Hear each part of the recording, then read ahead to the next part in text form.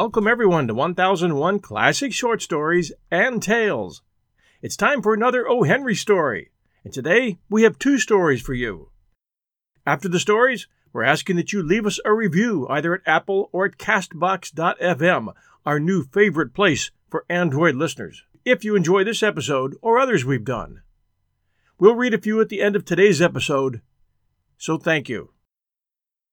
O. Henry's prolific writing period began in 1902 in New York City, where he wrote 381 short stories. He wrote one story a week for the New York World Sunday magazine for over a year. Some of his best and least known work is contained in Cabbages and Kings, whose title was inspired by Lewis Carroll's poem, The Walrus and the Carpenter. His second collection of stories, The 4 Million, was released in 1906. Those stories, like the ones today, are set in New York City, and the title is based on the population of the city at that time, The 4 Million. The collection contains several short story masterpieces, including The Gift of the Magi, which we have in our archives, The Cop and the Anthem, which is coming up one of these days soon, and many others.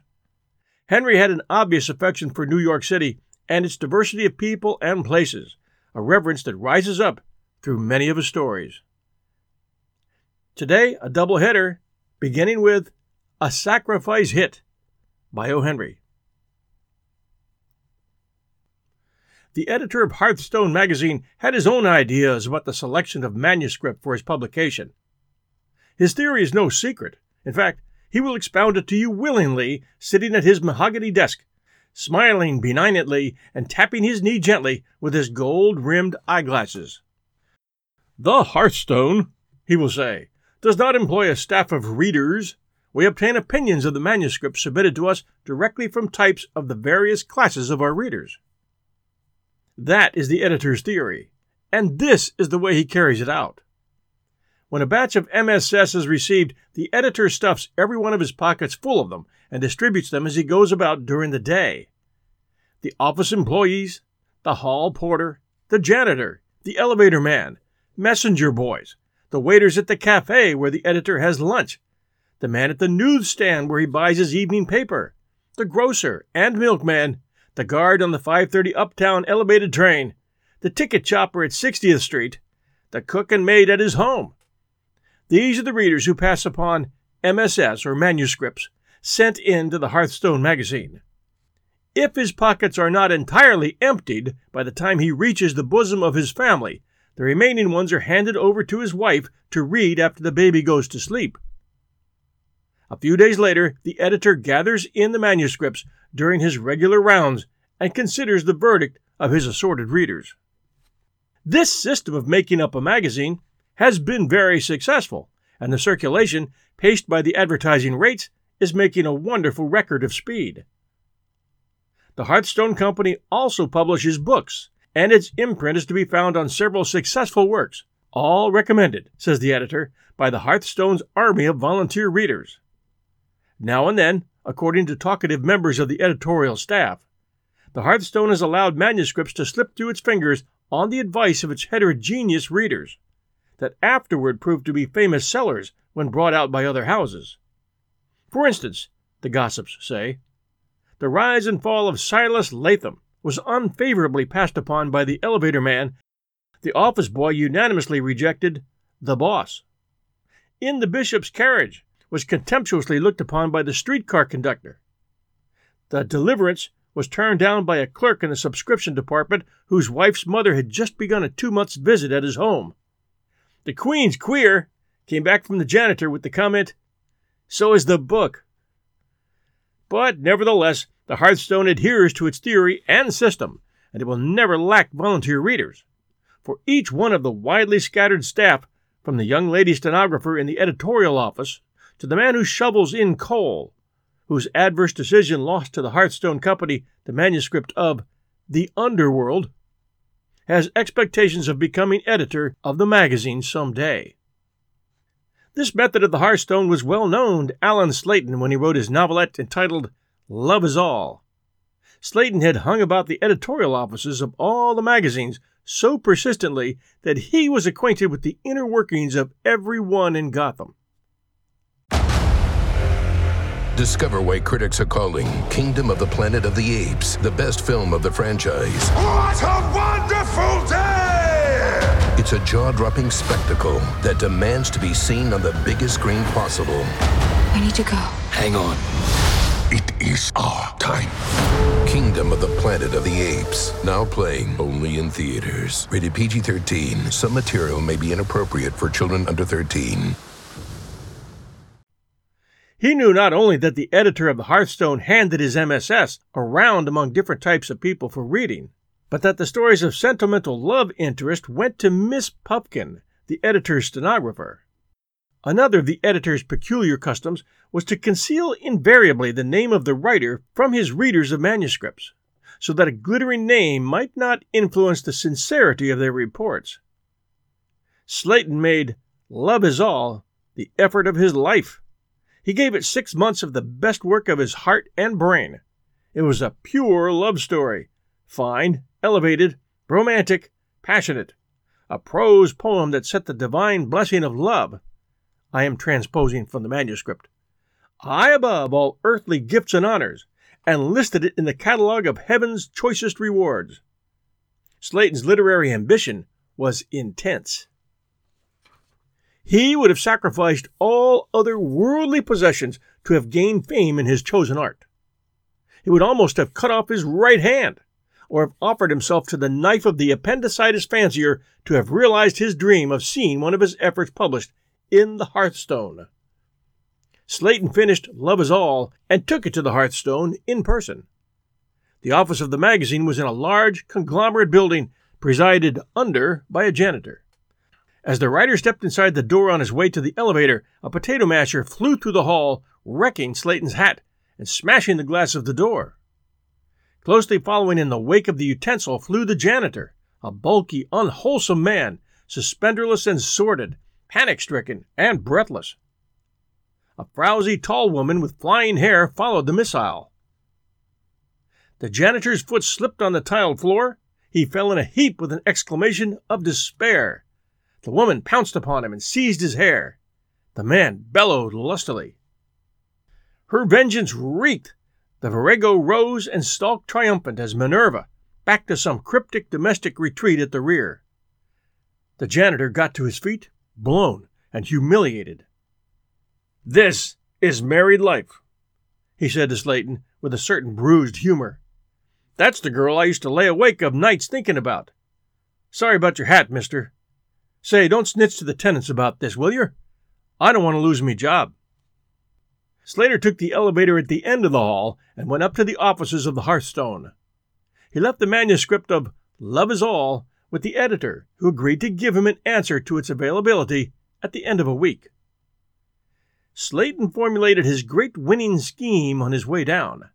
It struck him with one brilliant flash, and he couldn't refrain from admiring his own genius in conceiving the idea. That very night he set about carrying it into execution. Miss Puffkin, the Hearthstone stenographer, boarded in the same house with the author. She was an oldish, thin, exclusive, languishing, sentimental maid, and Slayton had been introduced to her some time before. The writer's daring and self-sacrificing project was this. He knew that the editor of the Hearthstone relied strongly upon Miss Puffkin's judgment in the manuscript of romantic and sentimental fiction.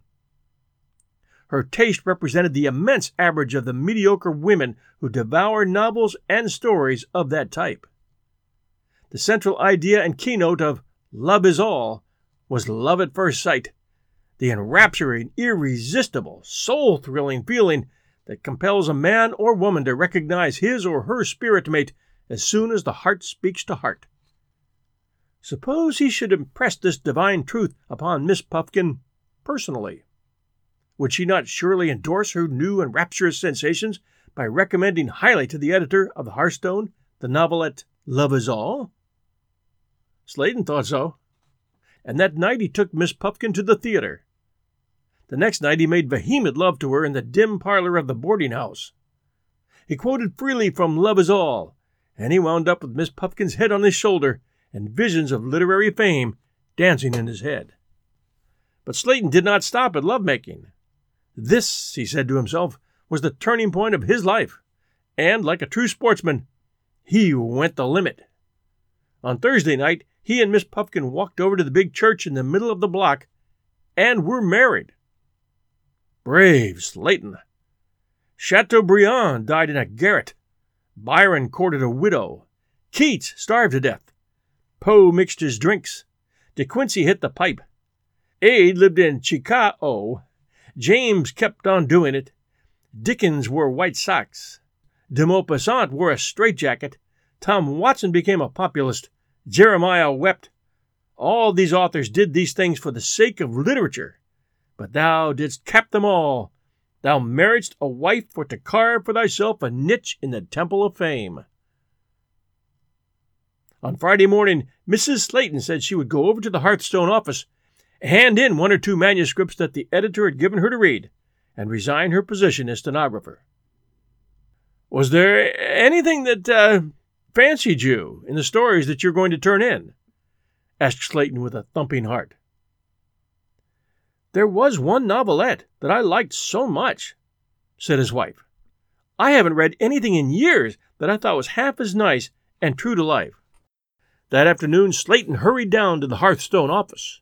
He felt that his reward was close at hand. With a novelette in Hearthstone, literary reputation would soon be his.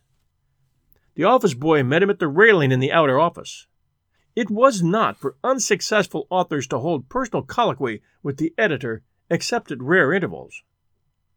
Slayton, hugging himself internally, was nursing in his heart the exquisite hope of being able to crush the office boy with his forthcoming success. He inquired concerning his novelette. The office boy went into the sacred precincts and brought forth a large envelope, thick with more than the bulk of 1,000 dix. The boss told me to tell you he's sorry, said the boy, but your manuscript ain't available for the magazine. Slayton stood, dazed. Can you tell me, he stammered, whether or no Miss Ruffkin handed in a novelette this morning that she'd been asked to read? Sure she did, answered the office boy wisely. I heard the old man say that Miss Puffkin said it was a daisy. The name of it was Married for the Mazuma, or the Working Girl's Triumph. Say you, said the office boy confidentially. Your name's Slayton, ain't it? I guess I mixed cases on you without meaning to do it. The boss give me some manuscript to hand around the other day, and I got the ones for Miss Puffkin and the janitor mixed. I guess it's all right, though. And then Slayton looked closer and saw on the cover of his manuscript, under the title Love is All, the janitor's comment, and the memory of the janitor fighting with his wife just a few days ago suddenly came back to him. The janitor's comment was scribbled with a piece of charcoal. It read, Love is all? The hell you say. And our second story, The Fairy of Unfulfillment, by O. Henry. At the street corner, as solid as granite in the rush-hour tide of humanity, stood the Man from Nome. The Arctic winds and sun had stained him berry brown. His eyes still held the azure glint of the glaciers. He was alert as a fox, as tough as a caribou cutlet, and as broad-gauged as the aurora borealis.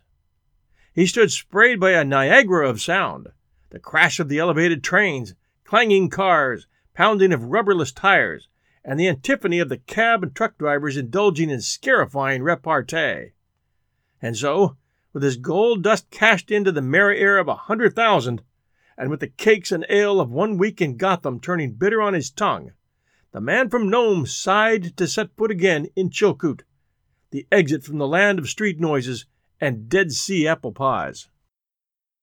Up 6th Avenue, with the tripping, scurrying, chattering, bright-eyed, homing tide, came the girl from Cyber Masons. The Man from Nome looked and saw first that she was supremely beautiful after his own conception of beauty, and next that she moved with exactly the steady grace of a dog sled on a level crust of snow.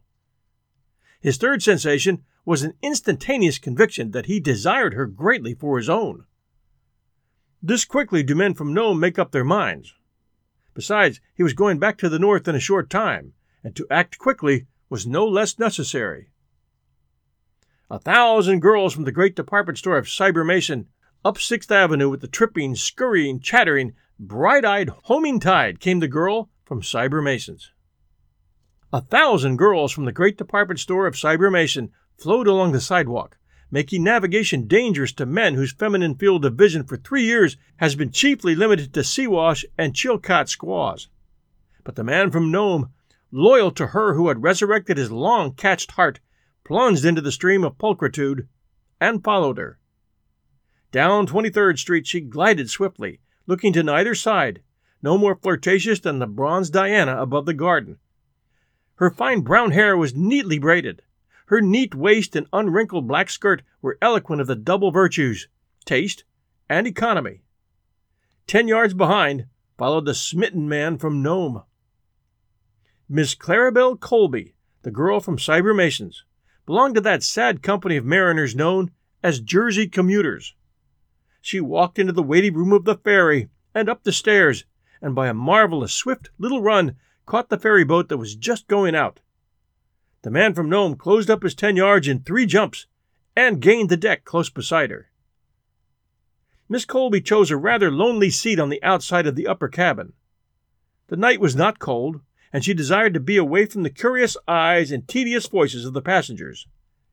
Besides, she was extremely weary and drooping from lack of sleep. On the previous night, she had graced the annual ball and oyster fry of the West Side Wholesale Fish Dealers Assistance Social Club No. 2, thus reducing her usual time of sleep to only 3 hours.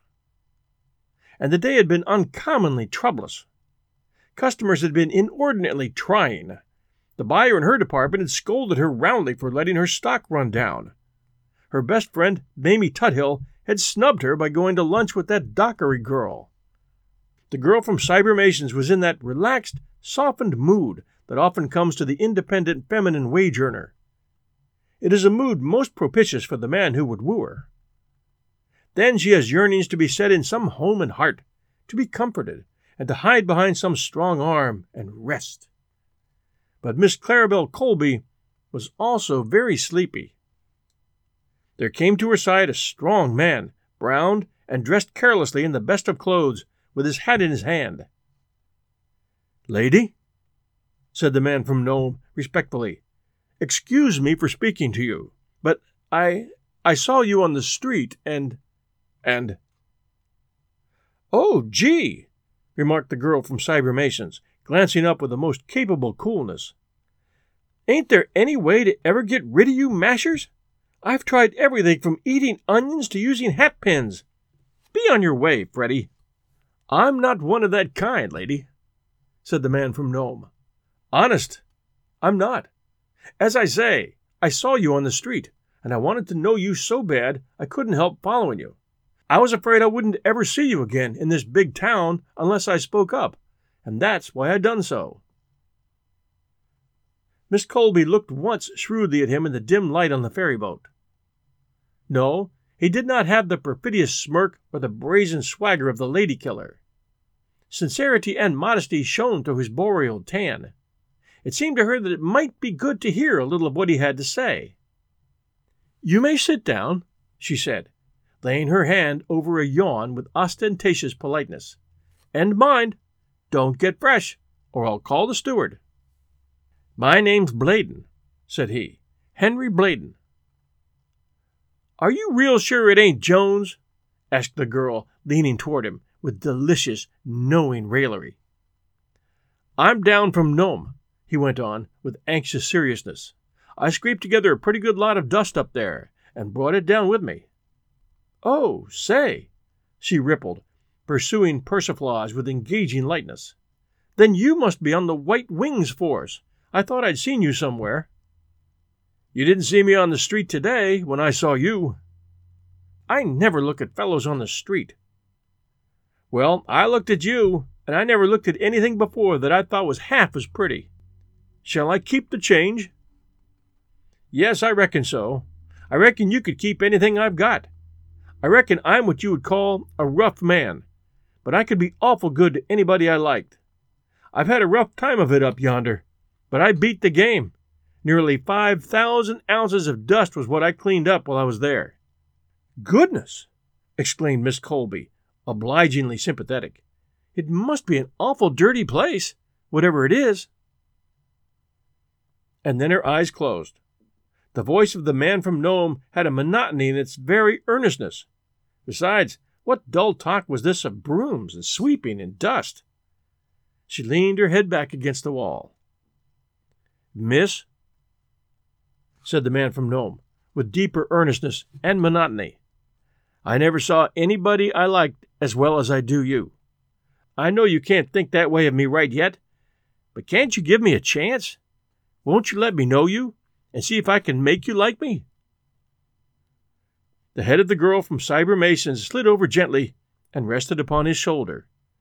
Sweet sleep had won her, and she was dreaming rapturously of the wholesale fish dealer's assistant's ball. The gentleman from Nome kept his arms to himself. He did not suspect sleep, and yet he was too wise to attribute the movement to surrender. He was greatly and blissfully thrilled, but he ended by regarding the head upon his shoulder as an encouraging preliminary, merely advanced as a harbinger of his success, and not to be taken advantage of. One small speck of alloy discounted the gold of his satisfaction. Had he spoken too freely of his wealth? He wanted to be liked for himself. "I want to say, miss," he said, "that you can count on me. They know me in the Klondike from Juneau to Circle City and down the whole length of the Yukon.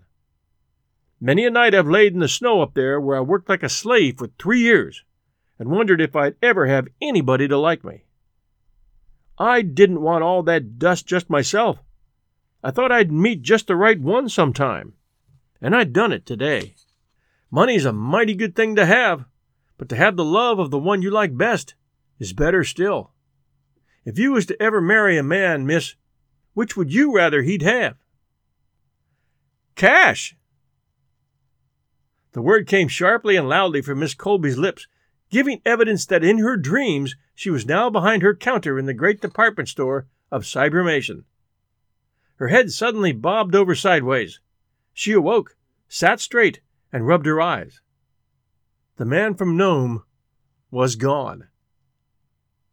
"Gee, I believe I've been asleep," said Miss Colby. "I wonder what became of the white wings." And another great story from O. Henry. Thanks for joining us at 1001 Classic Short Stories and Tales. We appreciate new subscribers to both Apple and Castbox.fm. So tell a friend about us, please, and have them subscribe. As you already know, subscription is free no matter where you find us. Thank you. And don't forget, we always need new subscribers at patreon.com/1001 stories.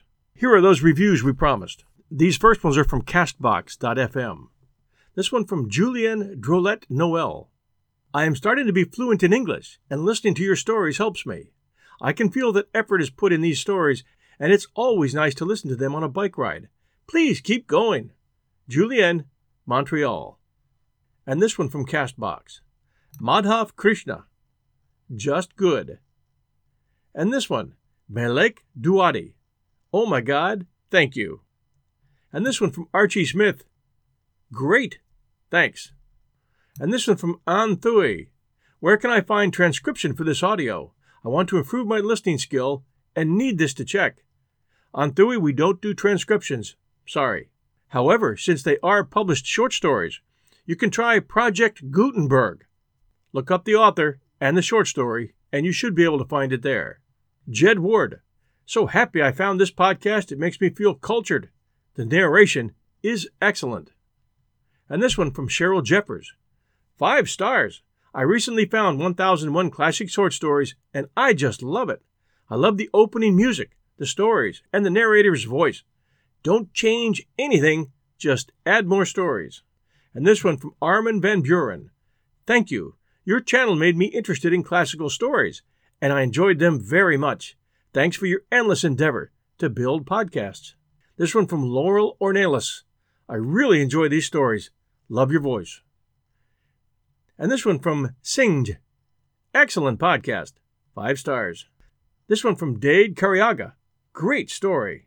Hi, John. I love your podcast. Keep it up. I really enjoyed the Mark Twain stories and the Cthulhu stuff. I've always pronounced it Cthulhu. Yours, Dade. And now these reviews from Apple iTunes. This one from Case Odell. Enjoyable, easy listening. And this show makes the drive much more enjoyable. Voice and style aren't overdone, and the story selection is great. Something for everyone. And this one from D.W. Wooden.